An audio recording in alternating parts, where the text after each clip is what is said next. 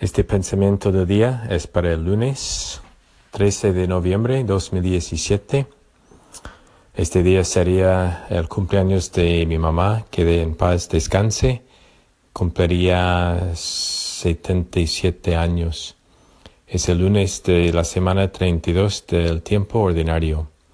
El Evangelio es de San Lucas, capítulo 17, 1 a 6. Acabamos de terminar un maravilloso retiro de hombres este fin de semana en el seminario de Mundelein, Illinois. Nos enfocamos en el libro del Dr. Bob Schuchts titulado Transformarse.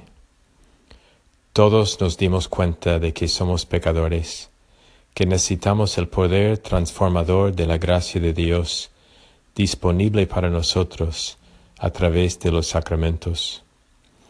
Jesús afirma el hecho de que todos somos pecadores. Las cosas que causan el pecado inevitablemente ocurrirían. Ninguno de nosotros es perfecto.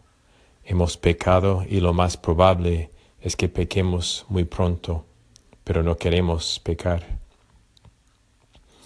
Sin embargo, Jesús nos advierte que es mejor que no seamos la causa del pecado para uno de estos más pequeños.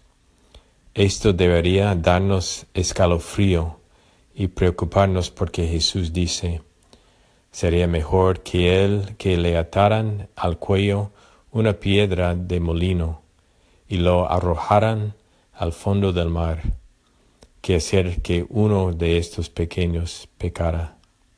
¡Wow! Estas son palabras muy fuertes y desafiantes. Estén en guardia y alertas. Jesús también nos recuerda la importancia de perdonar. Si un hermano se arrepiente de su pecado, debemos perdonarlo. Incluso si alguien peca contra nosotros 7 veces en el mismo día, Jesús dice que debemos perdonarlo. ¿Cuántos de nosotros tenemos la paciencia de perdonar a alguien repetidamente en el mismo día? Una vez, tal vez 2 veces, pero 7 o más.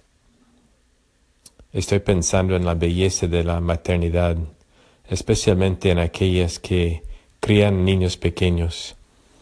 Aunque ames inmensamente a tus hijos, tu importante misión requiere paciencia y perdón con sus hijos.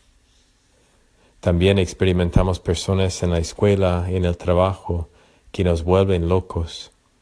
Sin embargo, el Señor puede darnos la gracia de amar y perdonar a esas personas en repetidas ocasiones. Finalmente, Jesús nos anima a tener fe, incluso al punto de mover un árbol al agua. Esto parece imposible, pero con Dios todo es posible. Nos preguntemos, ¿he causado que otra persona peque por mi propio egoísmo? ¿Soy generoso con el perdón? ¿Tengo la fe de que nada es imposible con Dios? Que Dios los bendiga.